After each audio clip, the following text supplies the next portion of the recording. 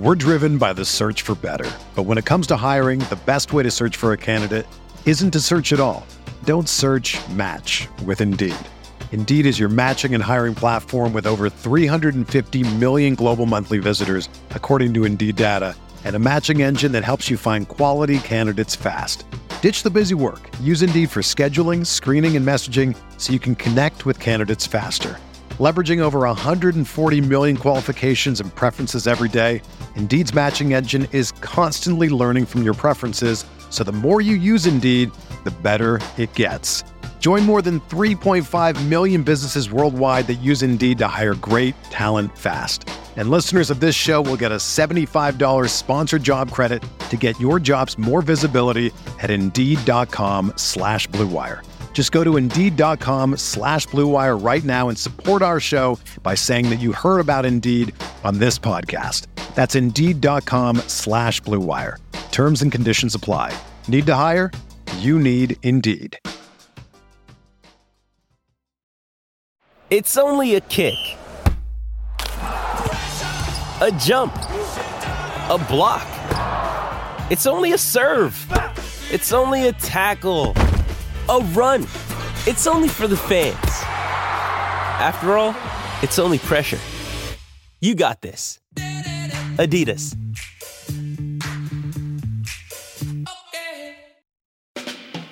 We are breaking down all aspects of Yankee baseball. This is the Bronx Pinstripe Show with your hosts, Andrew Rotondi and Scott Reinen. Let's go.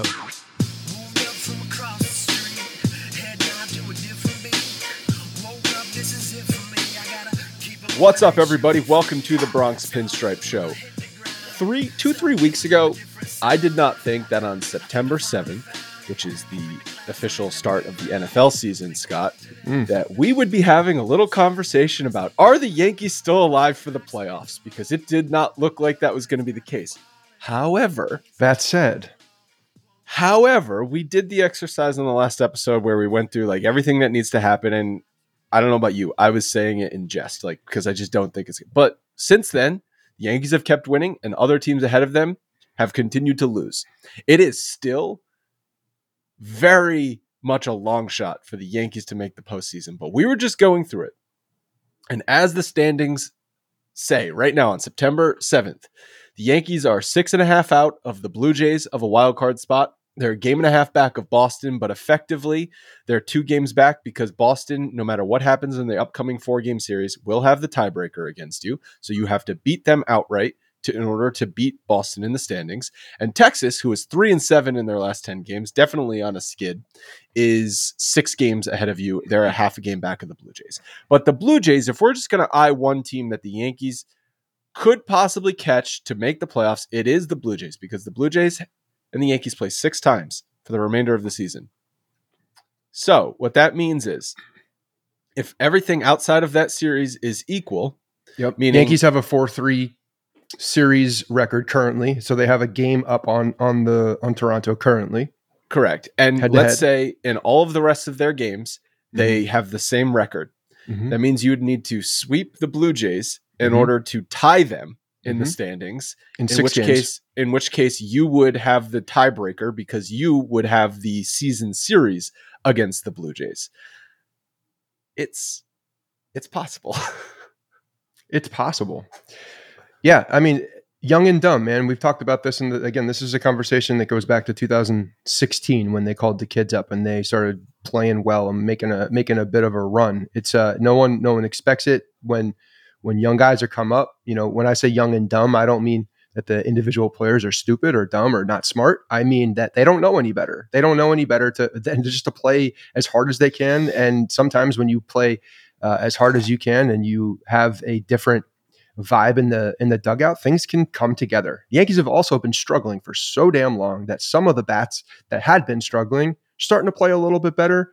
And you know, that's baseball, Susan. When you get surrounded by some young guys that are highly motivated to earn a spot or show that they belong in a particular place, a lot of good things can happen. Again, this is why I wanted them to do this 3 weeks before they actually did it, but they didn't have the balls to do that. So now we're in this position of looking at how we can make the playoffs after sweeping series and basically winning all of the games out with very little room for error, because there are 3 teams ahead, and that is a real thing, and they have to overcome those teams, and they need some help with it. Yes, they need to beat the Blue Jays. Like that's no doubt.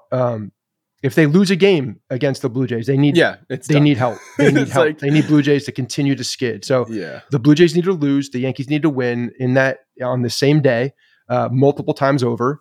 And if that continues to happen, and it has happened the last 2 days, it's happened a few times, then that you're hoping that series, the couple of series that they have left with the Blue Jays can really mean something. And at that point, if you're within striking distance and you're going against Toronto, all of the pressure is on the Toronto Blue Jays at that point, which is a very good thing going in, because Yankees at that point, young guys playing loose, playing like they're having fun against a team who's like petrified to lose in a massive lead and below their spot in the playoffs. So that's a good position to be in at the end, just because of the way that 2 teams are entering into a particular game. But they need to get to that spot for this situation to actually happen. Well, what's interesting is something similar to this happened in 2016 after all the kids were called up and the Yankees sold at the deadline. Not that the Yankees sold at this deadline. In 2016, the Yankees ended. Yankees didn't buy or sell. They didn't do shit. Yeah, they did nothing. The one guy they acquired for the Major League roster is on the IL. So good job, Cashman. You're like 5 for 5 acquiring injured players at this point. The Yankees finished in 2016 with 84 wins, 5 out of the wild card.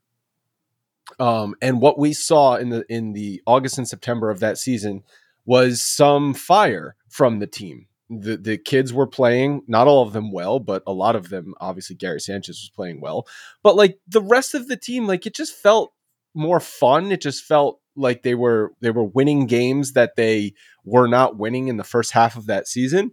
And now we're starting to see some of that again with a lot more kids being called up. So many injured players that are no longer playing, like Rizzo shut down. Nestor Cortez is probably going to be done for the season, Boone said. Donaldson is obviously gone. Hicks has been gone for a long time. So like every player we hated and was struggling in the first 4 months of the season is no longer playing right now. And only the players that outside of Nestor Cortez, who you just mentioned, don't want to lump him into that sum, but yes. Sure. No, yeah. I didn't mean that you know what I meant there. To be clear. So and what we saw 2016 turn into was 2017. Do you think there will be clouded judgment when it comes time to evaluate all aspects of the operations? To borrow a quote from Hal, do you think there will be any clouded judgment if they finish strong this season? It's saying, oh, well, Boone got the young guys to play, and these players that Cashman did, build in the farm system seem like they could contribute. Because I don't know, 1 month of I don't think 1 month of good baseball erases 5 months of bad baseball, but might it for the powers that be? Of course it will. I think that we've seen in the past that it can cloud judgment. Yeah, but it will definitely cloud judgment, because you cannot make an opinion about a particular team. That means the full roster, including the 40-man, including the minor leagues, including all of the above. You cannot make a judgment on said team with a month and a half, 2 months of baseball. You just can't do it. And if you are doing it, then something is dearly wrong. And maybe that is what happened in 2016. Maybe they got a little too high on the young guys and didn't do what they needed to do, which is add more veteran presence, more superstar power at positions that they could add, that were needed, not just to add, but needed to fit the team. Maybe we'd be in a very different situation if they had done that. So I hope not. But what we are seeing currently, really from Dominguez, I mean, the other guys that we're seeing up there, like, I don't know your opinions on them. I know Peraza had a good night last night, and we're seeing some more comfortable at-bats from him. Defense is there. Yeah, I'm not sold on any other guy besides Dominguez. And not to say that I'm completely sold on Dominguez, but I love what I'm seeing. Oh, no, you don't think he's Mickey Mantle? Didn't you see? He's Mickey Mantle. He might be. There's a lot of really good things to love about that kid. And you talk about the way that the team is playing. I mean, yes, when you have a youthful exuberance, when you have that, young and dumb attitude out in the field, it gets through the entire team. It's one of those things that is contagious and can allow you to get back to the basics of why you played this game in the first place. And it's fun. Like, these guys are having fun when they play baseball. That's what they should be doing. If they are not, if they're pressing too hard, it usually does affect what happens on the field. And when you bring up a young guy who's happy to be there, who's doing ET to the freaking bleacher creatures, who's, just has this shit-eating grin on his face constantly, and is you can tell is really relishing this entire thing. It's hard not to have that be infectious with the rest of the team. And I eat it up. I eat it up. Like, give me more of the youthful, homegrown Yankees, because when you see them and when they have success, I don't know, man. It's like, it's so hard to explain, but there's nothing like it. As a Yankees fan, in any other sport, really, seeing the kids that you've been hearing about why forever, though? it's crazy. Because the It's Yankees, like crack. Because for 2 decades, the Yankees were criticized. Like, the number one thing an opposing fan would shit on the Yankees for is all you do is buy players. You just sign the biggest free agents. Well, you could argue that that's exactly what they did for Jason Dominguez too. No, but like in the 2000s and then the 2010s, yes, they had the core 4 still contributing, but those players were no longer like those were not new players anymore. They didn't develop any new players outside of Robinson Cano and Brett Gardner. Right. Who else did they develop through their system that was like you could say, bona fide contributor to the Yankees? Seriously, no one. So guys here and there. So then the criticism by opposing fans, which is all you do is spend the most money and you just sign the biggest free agents: CC Sabathia, Mark Teixeira, Jason Giambi, Alex Rodriguez, even though he was a trade. Like, go on down the list. So when the Yankees finally were developing players in the late 2010s, we were like, oh my God, you can't say that anymore. You can't say all we do is buy players. Look, Gary Sanchez, Luis Severino, Gleyber Torres, of course, Aaron Judge, like all these players we acquired and developed through our minor league system. And so now if we're seeing it again, yes, that's why it is like crack. Well, it's also, there's also a level of hopium for what happened in the 90s. I mean, it's more sustainable, obviously. But everybody wants to fall in love with the home. That's never going to happen again.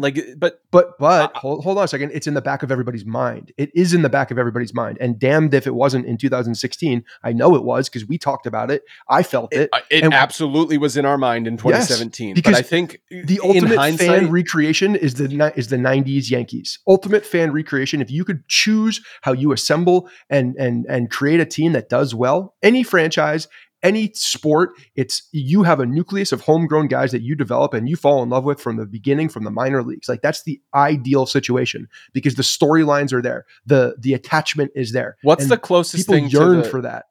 What's the closest example in baseball to the 90s Yankees in more modern baseball? Would you say it's the current Braves? But they've won one World Series. Would you say it's the Astros? I would say it's probably. Oh, you mean for the winning? I thought you meant construction. No, because the winning, because construction is one thing. You also have to win with that construction. So the Astros since 2017 have won 2 championships and gone to the ALCS every year. They haven't won a championship. Okay, so they're in the Final 4 minimum every single year. Dodgers are there too. But the Dodgers have only won 1 World Series. Only 1 World Series, correct. And the Giants in the early 2010s won 3 championships, but they also missed the playoffs in between those championships. So while 3 championships is amazing, like, we saw some kind of inconsistency there. So I think the Astros are the closest example.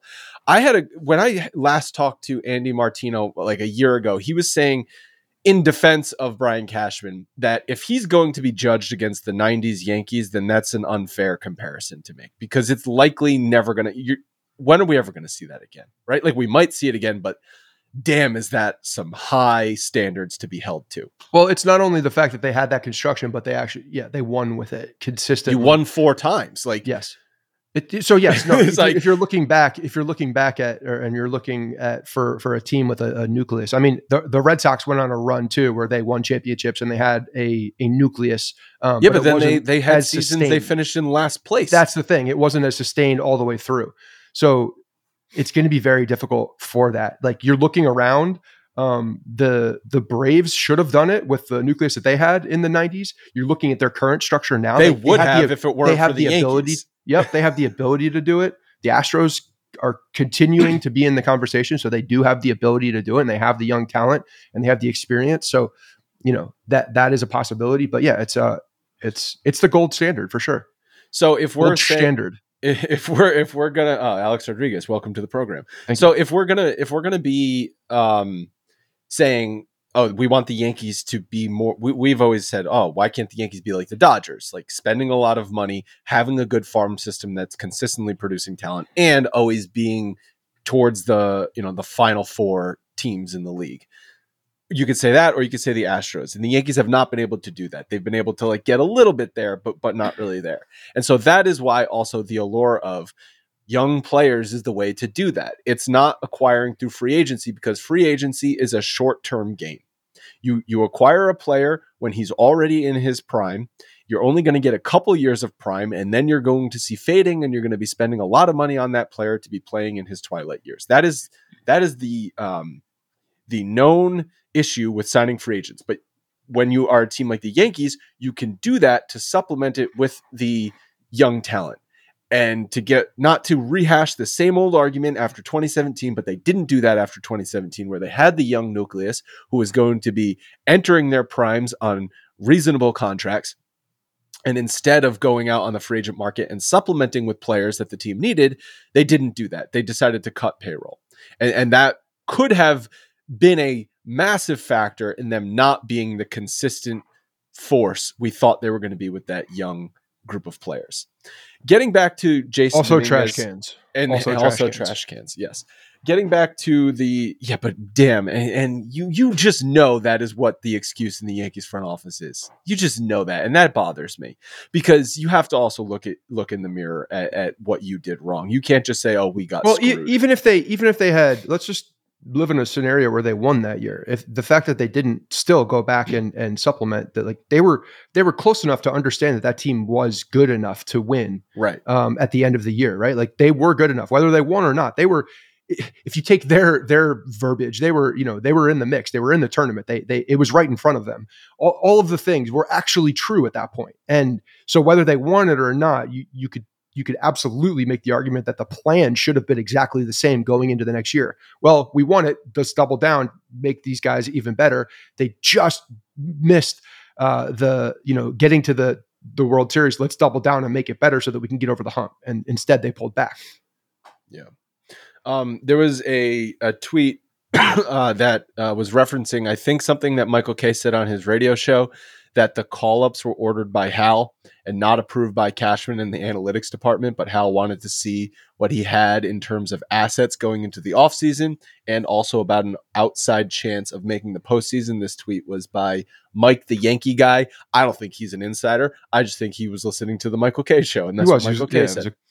But that's interesting if that really is true. And I'm not saying Michael Kay is wrong or is lying. Like, he obviously has that information from somewhere, that Hal ordered the call-ups, because I was surprised Jason Dominguez was getting called up and Austin Wells were getting called up, because all of the reports were that was not going to happen. And the reason the reports is that was not going to happen is because Brian Cashman didn't want to do it. Mm-hmm. And Hal stepped in and said, no, you have to do it. So good if he's but what's the reason his balls have dropped and now he's going to take control of his team and actually do some things that need to happen? Yeah. Is that an indicator of things to come in the offseason? Like, I mean, it's got to be a little. I'm not just going to give you carte blanche as to whatever you want to do with this baseball operations. Like, I'm going to have some say now, and that's a dangerous game to play. That is a dangerous game to play. When owners meddle, things can go awry.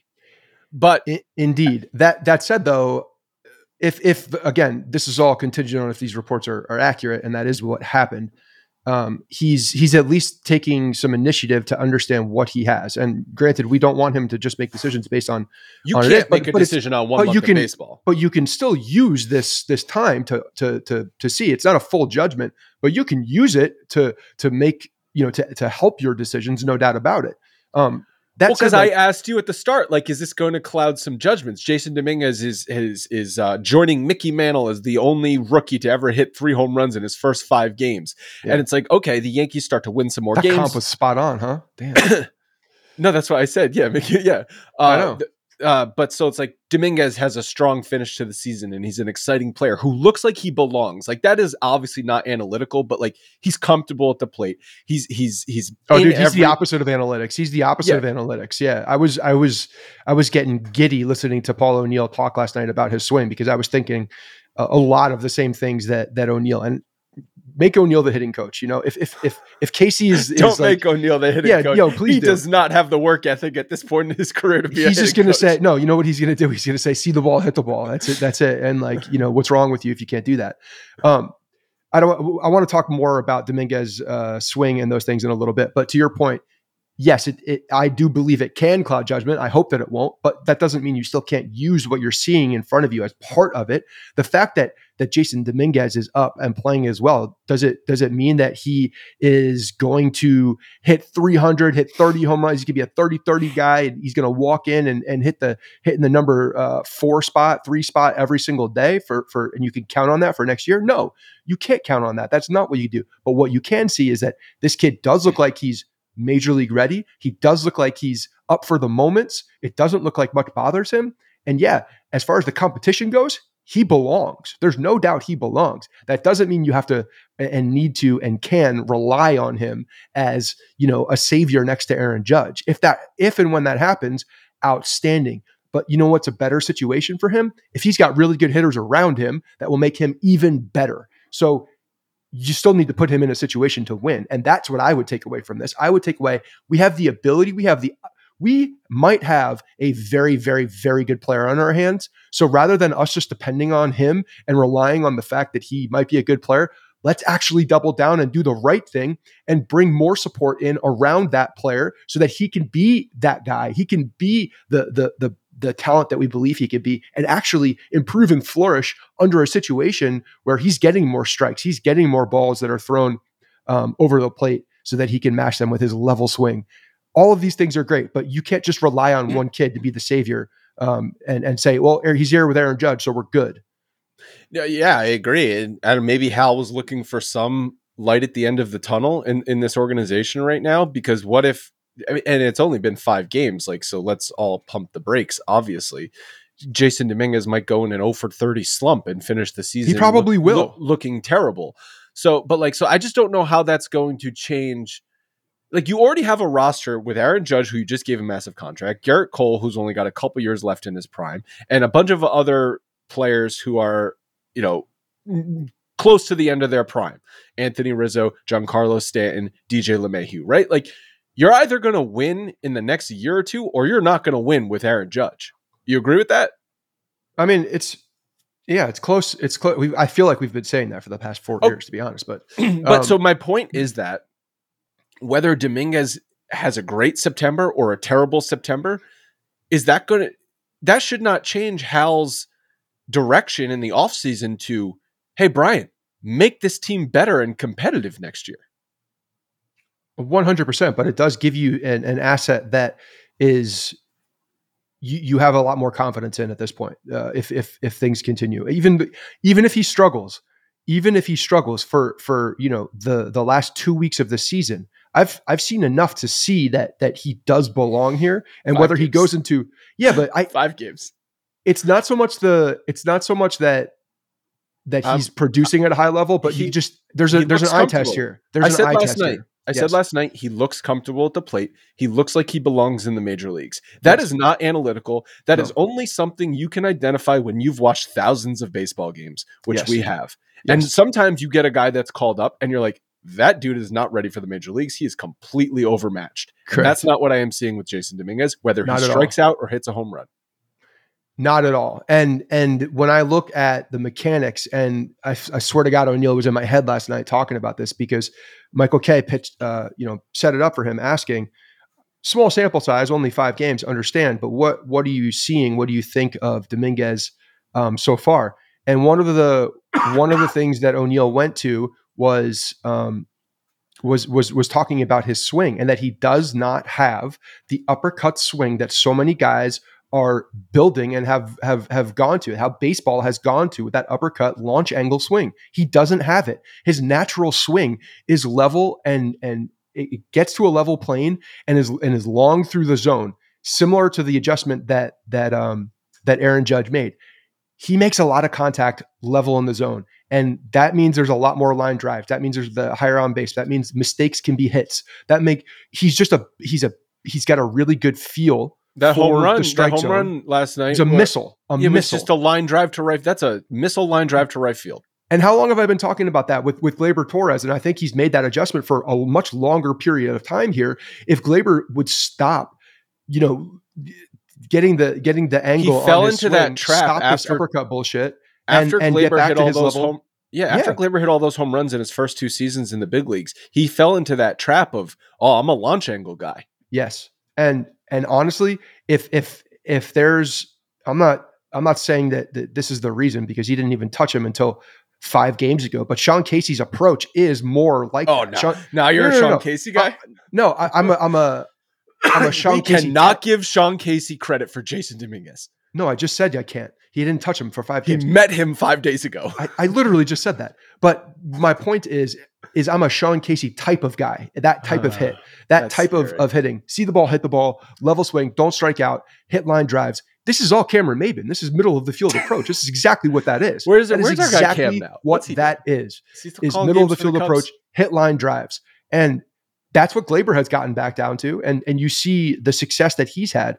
He's been tremendous for the second half of the year. All year he's been consistent, but the second half he's been really good. And yeah, so you walk in next year with even Gleyber going into a walk year, looking to earn that big contract. A young Dominguez with Aaron Judge, like, as far as your offense and your nucleus of guys who will be here and have that type of swing that you want, that's a good nucleus. And Dominguez being a left-hand hitter, you could throw it in the middle of there. It's a good start, but you can't be satisfied with that. It's 5 hitters. You need 4 other hitters. Yeah, and we don't know how we don't know how Rizzo is coming back from this head thing. Hopefully everything is great, and he comes back and feels like himself. But you just don't know that. You don't know how his body is going to react. And you can't allow, and I'm saying Hal now, because it does seem like Hal is looking past what Cashman is doing and looking beyond that. Whereas before it was just like, okay, Cash, like it's your show. That's the biggest thing that I'm seeing, is that now there's pushback. And to me, that's a good thing, because now you're questioning things. And I think when you question things and you audit, you can find what's wrong, what's going on, but at least there's, a sense of accountability in that regard. And that's what we've been flying our flag for how long now? Give me some accountability in this organization. Please give me some accountability, so that we can have checks and balances, so that we can understand who's doing their job and who's not, and not just going the same path because that's the way it's been done and it worked 25 years ago. Can't do that. Yeah, if there wasn't pushback after this season, just sell the team, Hal. What are you doing? What are you owning a baseball team for if you're not going to have pushback after the failures this year? But yeah, I would definitely want to go see Jason Dominguez right now. It's the number one reason to turn on the Yankees every night, and the number one reason to go to Yankee Stadium. Game Time is our preferred ticketing app because it's the easiest way to buy tickets to whatever you want to go to: sporting events, concerts, comedy shows, theater, and much more. Like I said, Jason Dominguez at the stadium is definitely a hot ticket. NFL is about to get heated up and going, so a lot of stuff on Game Time. The app has so many cool features and is easy to use. It shows you trending tickets, what sections the best deals are in, calls out cheap options and flash deals, and much more, so you can make an informed purchase. They also have event cancellation protection, so you can buy with confidence. I like using the app because you get awesome images of your seats before you buy. It's also a very fast buying process. Couple taps and you are done. Then the tickets go directly to your phone. You can also share them with people. If you're going in a group to a game, you can very easily share them. So you don't have to dig through emails, send screenshots, and all that crap. No, Game Time makes it very easy. Snag tickets today without stress using Game Time. Download the Game Time app, create an account, and use code BRONX for $20 off your first purchase. Terms apply. And seriously, Game Time has been with us, I think, on every single episode, every single week for almost the entire season. They've been one of our more consistent sponsors in the history of this show. So we really appreciate it. If you guys have not tried the app, to use our code BRONX for $20 off, because that's going to also just show Game Time that they're doing the right thing by sponsoring our pod.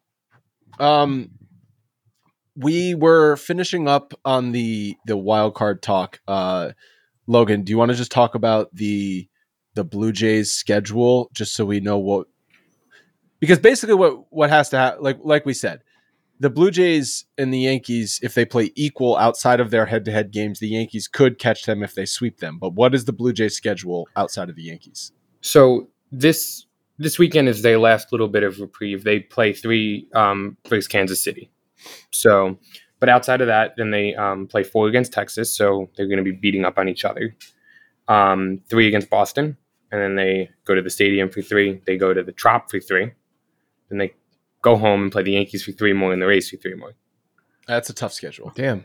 It's tough. Other than Kansas City, who the Yankees also have on the schedule, but the Yankees have it at the end of the schedule, every single team they're playing is a playoff team or fighting for a playoff spot. We're actually rooting for Boston big time in those games, just because they're closer. Right. Speak of that, Boston actually might even have a little bit tougher of a schedule. They still have 7 games against the Orioles that they have to play. And then they also have 3. They also have 3 at Texas, 2 more against Tampa, and then they. When have are the 3 against Orioles White starting Sox. to drop? Do they play the Orioles at the end of the season, like last weekend of the season? So they play 3 at Fenway against the Orioles this coming weekend, starting tomorrow, and then they play 4 at Baltimore the last 4 games of the season.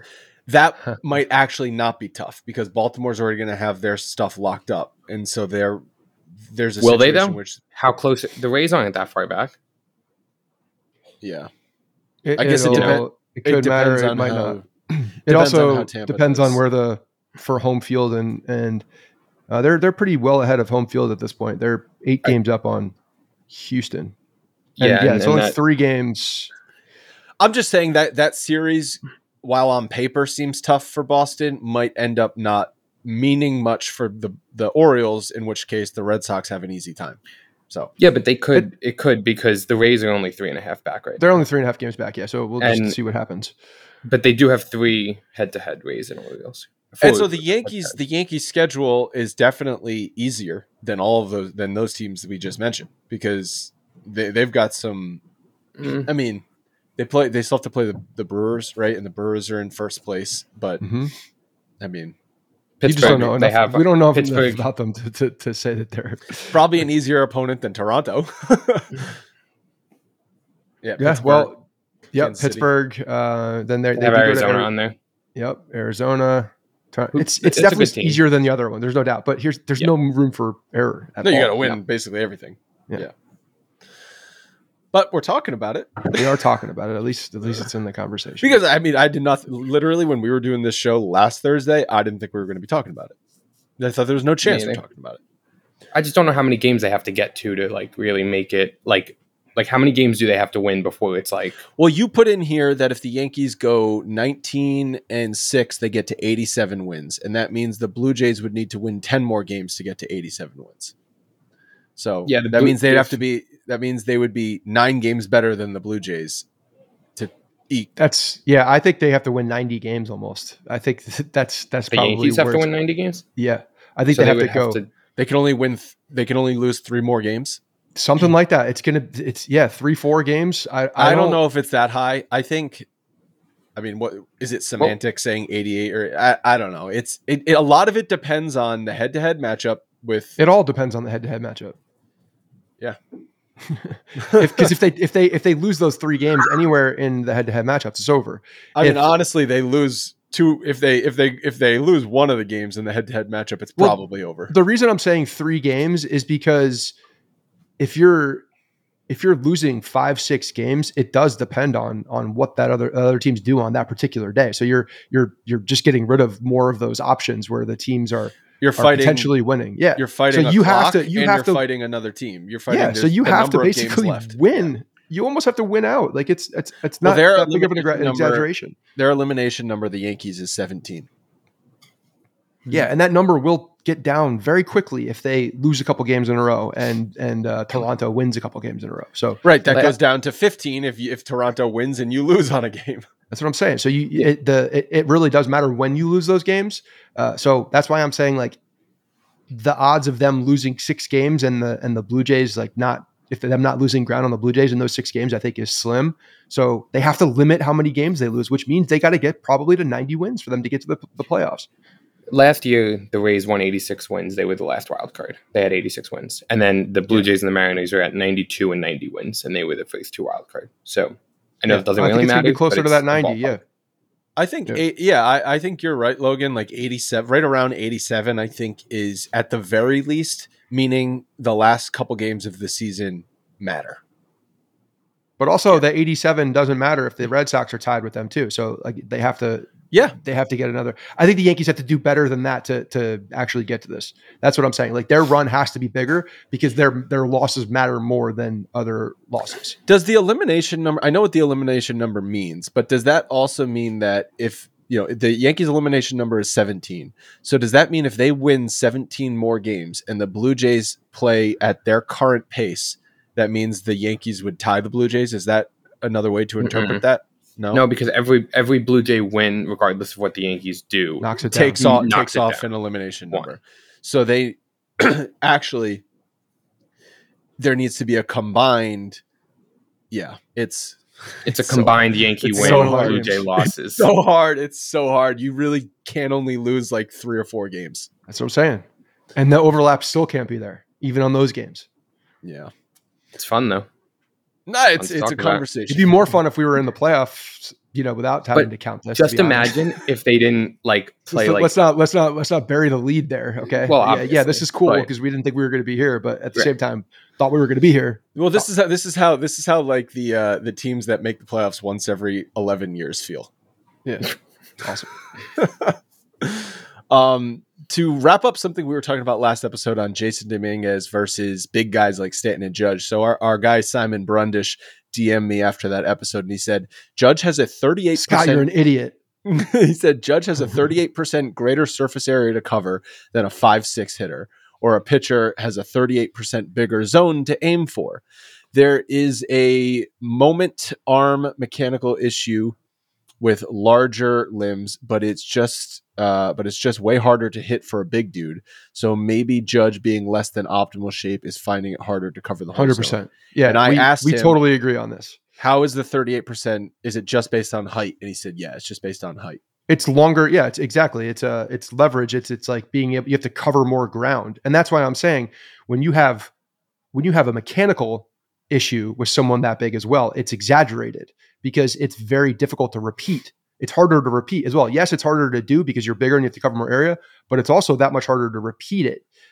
Being you have much more of a slim area for error. You don't have much room for error. Whereas if you're small and compact, you can have more error in your mechanics and still be okay to the ball.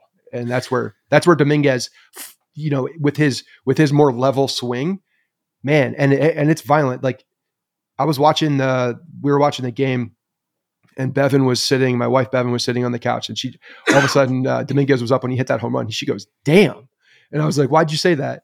And she's like, it was violent. And I was like, yes, that's exactly what I said. And Bevan, she's played softball her whole life. She played in college. She was a very good hitter as well. She's probably got the best mechanics of a hitter that I've seen in person. Like they're very good and quick to the ball. And that's what he is, man. His hands. You want to talk about fastest hands, east of the Mississippi. It's not Clint Frazier. It might be Jason Dominguez. Like his swing it looks beautiful, but it's fast and it's violent, and I love it. Yeah, the shorter guys tend to have. Well, see, the interesting thing is like Altuve, I wouldn't categorize as a. He's got a different swing. He's got a long swing. Altuve does, which is why when he has slumped, it's been he's been beaten on fastballs up. And I remember talking to this with Blum, where he was talking about Altuve, and he said he can attack high fastballs, but when he does slump, it's because pitchers are attacking him high, and it's just too long to the ball to hit it. Yeah, his hands get out away from his body a little bit more. He stands so far away from the plate too. And Dominguez is just so compact with his swing. The Jose Ramirez comp that you made is very, very accurate. Yeah. It's oh my God, if he could be, that's a dream. That is a dream. If Dominguez could be a type of Jose Ramirez turns into Jose Ramirez. Give me that comp. Where's that comp? That's a great comp. Even though that would be a success. He plays a different position. People just can't overlook that. That would be amazing. That would be amazing. The inconsistency in the big guy swing kind of dovetails into something Boone said after Giancarlo hit his 400th home run the other night. In his post game, I was listening to it, and I didn't get the exact quote, but he said something to effect of, "I've never seen anything like Giancarlo before. He can break a bat and hit a squibber in front of the plate, and then hit one 118 miles an hour the next pitch." It's because he's so disconnected. That's called inconsistency. Well, he's disconnected. If you look at anybody else's swing, you see, and with Dominguez, you see explosive hips through the zone. You're using the lower body. Judge, you see it as well. Stanton is not that way. He it's like he barely uses his lower half. He's all arms and upper body. That's why, the comparison has been made of him and a lumberjack, the way he chops wood, because he's all upper body and just throws his hands at the ball, and he's so goddamn strong and big that it goes a mile. But it's more inconsistent because he's literally throwing his hands at the ball and not using his lower body to the same degree that most hitters use. So yeah, that's why you see some of that weird stuff. And when his hand-eye is spot on and he's seeing the ball well, he's literally just throwing his hands at the ball and so much upper body that if he's seeing the ball well, that's when you see him get on those torrid streaks. He just, again, a guy that doesn't have a lot of room for error. Giancarlo Stanton is definitely one of them. He's unique in the way that he hits, very much so. So he had 267 home runs when he joined the Yankees in 986 games. That was a home run every 3.7 games.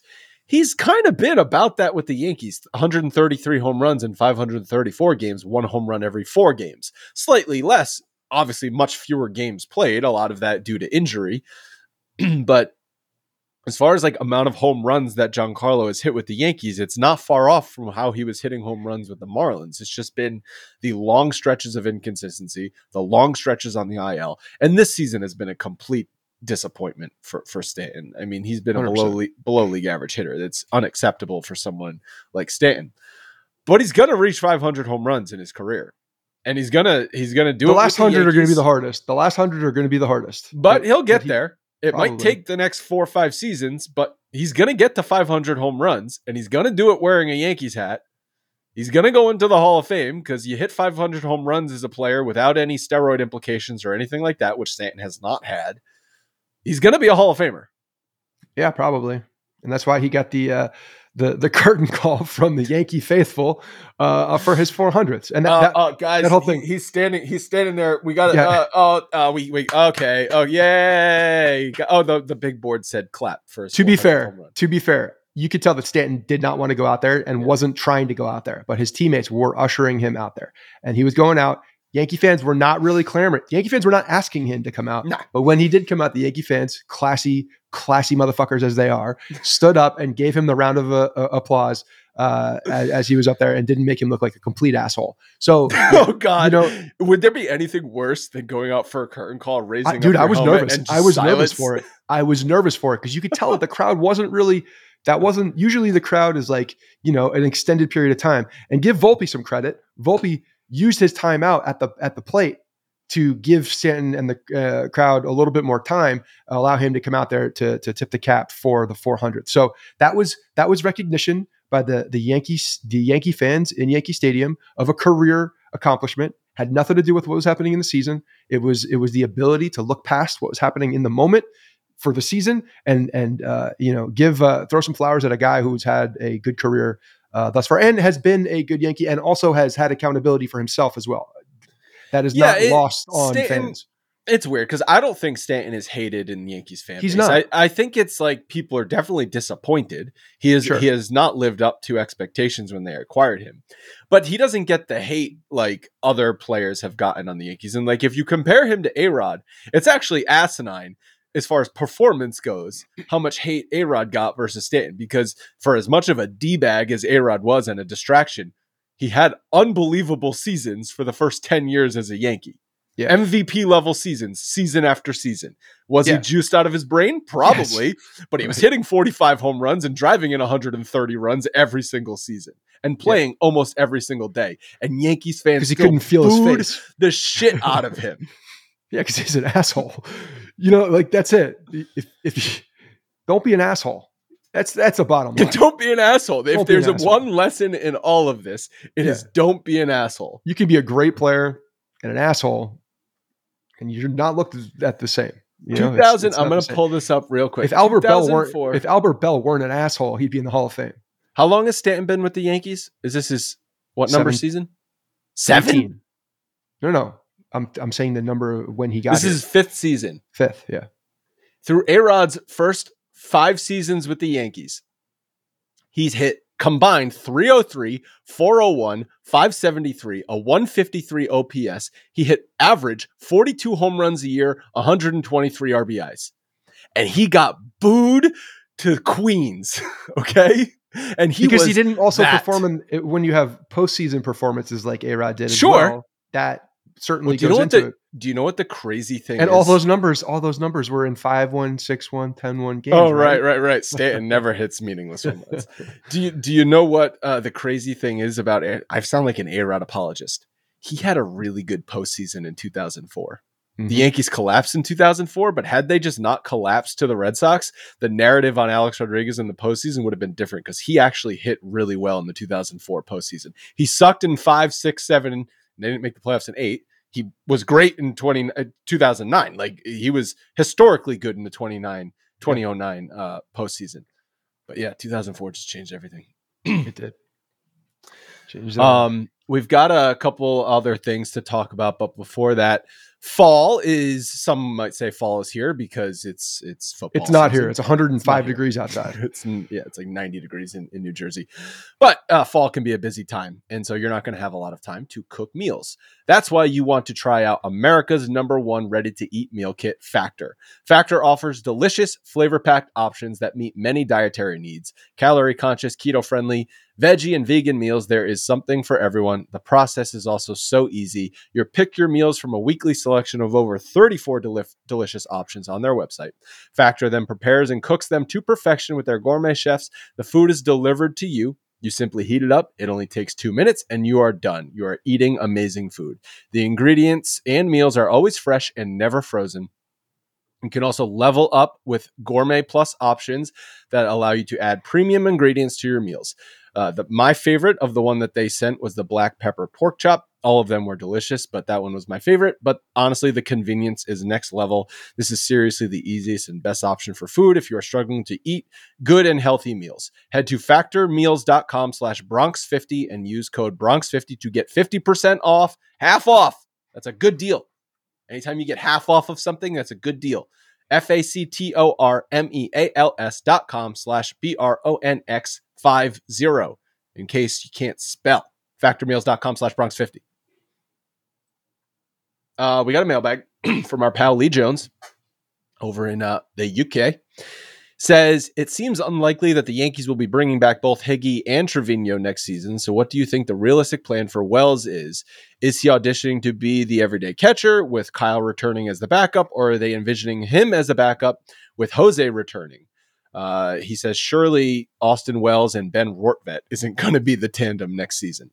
So the Yankees catching rank this year, it's actually been better than I thought it was going to be. It's 11th in Major League Baseball. Kind of just goes to show you how bad catching. You're talking about offensively? No, overall value. Okay. Offensively, they've been shit. Yeah, but well, that's overall, the thing. The defense has been overall value. But overall value, they've had 11th in baseball with 2.3 F4. They've been a 65 WRC plus though. That's pretty terrible. Granted, if Trevino's healthy, that number and but the ranking is higher. He was not good this year. Well, his defense alone. Sure. With the time on the field, will make that ranking higher. Last season, the Yankees catching tandem ranked 5th in baseball with 5.5 F4 and a 90 WRC plus. Although Trevino in the first half of last year, I think, was over 100 WRC plus, and so he struggled in the second half. But what are your thoughts on the catching situation heading into next season? Yeah, I think it's interesting. I think Wells certainly has the most to lose probably from this last month and a half audition. But he's going to be like he's the offense. Everybody believes in his offense. I'm talking about everybody being scouts and the people that talk about his baseball abilities. They talk about his offense. So I don't think people are very concerned about his offense. Although, the concern could be, maybe he's a 4A offensive guy. Maybe he could be one of those guys. And then the defense becomes much more glaringly well, because obvious. then also where are you going to put him? Like you can't have a 4A offensive guy in a corner outfield or a corner infield. Oh no, spot. I don't see him anywhere else. I really do think that the Yankees can't afford to have him anywhere else. I don't think he's good enough to be anywhere else, frankly. If he can catch and use that offense, if his catching defense is at a level where they're comfortable with it, I think that's his position. I think he's got to be there for the major leagues. Honestly, I don't think he's a good enough hitter to be in. He doesn't warrant a first base spot. He doesn't warrant a DH spot. When you look at the offense, like it's not there. He doesn't project for those types of power numbers. Well, then if he's not a plus bat at catcher, you can't put up with his below average defense. Well, that's the thing. He does need to improve his defense. I think that's the biggest thing for him. Like that's him showing his defense for this stretch is probably his biggest way to put himself in that position. And then obviously spring training. I think he's going to go into it looking to to compete for it. I could also see the Yankees making a move for a catcher also, and just seeing that this guy probably it's too risky to bring him along, knowing what his defense is currently. Because if he doesn't start hitting, there becomes a very glaring hole in where that is. And he's not a backup catcher, so that's the problem with him. If Trevino goes into the season as a starter next year, which is very possible, I almost said McCann again. This is insane. Like I feel like I'm possessed. Mustache. Having Wells on the roster with face. Trevino makes it weird because he's not a backup catcher. His defense is not good enough to be a backup catcher. So that's where he's kind of a tough roster spot if the offense is not, plus offense. And honestly, if we're looking at that situation, me, I've talked about this many times. Like you're not going to, so when you look at Jorge Posada, I thought was a good, stop. Just stay with me for a second. He was a pretty decent defender, but his offense was there. You could live with any of the defense. He was an all-star bat every single year for 10 Absolutely. years. The offense was there. But that's what you have to be to not be, a high caliber defender. You have to be that level of bat almost so that you look past it. And I just don't believe he's there. So again, them using a guy like that as a backup catcher doesn't make a lot of sense to me. I could see them going out in the market. I haven't looked at what the market is. Yeah, but free agency for catchers or even, who could be available for trade. Wouldn't surprise me if they went out and got someone though. Higgy is going to be in his last year of arbitration next year. Trevino has 2 more years of arbitration. And so if they do see some positives out of Wells for the remainder of the season, and I think Rortvedt is probably a guy, if you need him, he can be the backup catcher for some time if someone's injured, but he's not going to be the consistent backup catcher. There's a world in which if Wells plays well, they ride with Trevino and Wells next season and non-tender Higgy, and then you've got Rortvedt as back. Because realistically, what is one more year of Higgy going to do for you? As much as we all love Higgy, but come on, Trevino is a better defensive catcher. Trevino is, and that there's no reason for them to part ways with Trevino at all. He absolutely needs to be on the team. He's the one of the best, if not the best defensive catcher in the league. He's right there in that conversation. So having him on this team is a good thing. The piece where I'm, iffy on Wells is that is his defense good enough to be that second catcher where usually that defender, that position is a plus defender and he's not. Especially because with the way the Yankees catching has been, it's not a traditional starter backup where starter plays 80% of the time, backup plays 20%. It's more like 60-40. Yeah. Yeah. So, if you have a guy like Rortvedt in the back, so that's why I think that, when you're looking at guys who are really competing for spots, like Dominguez is not competing for a spot, I don't believe, in this fall. Everything they believe is that he's going to be there in some capacity. You got guys like Peraza, Pereira, and Wells certainly competing for eyeballs, competing for the ability to even the ability to compete for a spot. I think is on the table for those guys. And looking at utility players, fourth outfielders, that's where those guys are really looking at. And what was interesting last night, real quick. Sorry. I saw a post game, or I saw somewhere, I forget where I saw it. Maybe it was an interview somewhere else. It was from the Yes Network on social. That's what it was. It was Oswaldo Cabrera talking about who his heroes were and guys that he looked up to. Marwin Gonzalez a Venezuelan was one of his guys Okay. because the reason I think that's interesting is I get because it. he saw that type of Switch player, hitter, right? switch Marlon hitter, Gonzalez was a switch hitter. Yeah. can play all over the field, has a tremendous amount of value in the baseball field. But he talked about him playing with Gonzalez last year for a little bit was like a dream. He met his hero, and I thought that was cool. But it also shows, it kind of puts a glimpse of what that player thinks he is and what he can be, and that's really a super utility guy. So I think there's going to be a big competition for that utility player role next year, and I think all of those guys that we just mentioned, outside Pereira, who is a true outfielder, will be competing for those spots or that spot. All right, last thing just to quickly mention is DJ, since the All-Star break, is hitting 282 with an 879 OPS in 40 games played. More consistency from him has been the key, because pre-All-Star break, he just wasn't himself. He had a 643 OPS. So he's raised his OPS by 236 points in the second half. If the Yankees are going to be evaluating going into next season, maybe they could count on DJ LeMahieu more to be this type of player than what he's been since the COVID season, which is a pretty below average hitter. Yeah, I mean, I really believe that a lot that this is directly his play has been directly impacted by that foot and the adjustment. So, the only thing about that is looking at what the second half is. That's a good thing for sure for him getting back to the player he is. But another year older. I always said this though, the DJ LeMahieu contract, again, if healthy, like I don't think he ages as badly as some players can, because he's so mechanically sound and does such a good job with hitting the ball all over the field. If he's healthy, I think, I don't think age is as much of a concern for a guy like him. Signed through 26, right? 2026. Yikes. I don't think, again, if he's healthy, I don't think it's going to be a bad contract. It just seems like so far away. Yeah. He's a player that I want on the team. He's a good player to put around good young guys. Like I'm not saying it like, I want him off the team. It's just, that's a lot more. That's a lot of more seasons that he's. Anyway. How old is he? 32, 33, 33? Not sure. Logan? It doesn't matter. 33. I'm getting 33. 34. 35. Holy Yikes. shit. Okay. He's my age. He's getting fucking old. All right, that's going to wrap up today's show. Thanks again to Game Time and Factor. Go check out those sponsors if you are interested. The show notes here will have the promo codes and all that stuff if you missed them.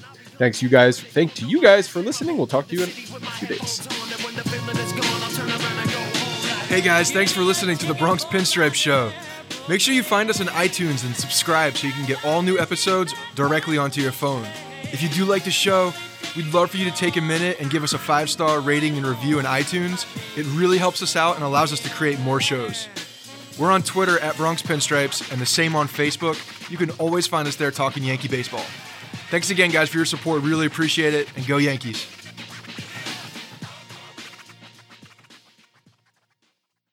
Everyone is talking about magnesium. It's all you hear about. But why? What do we know about magnesium?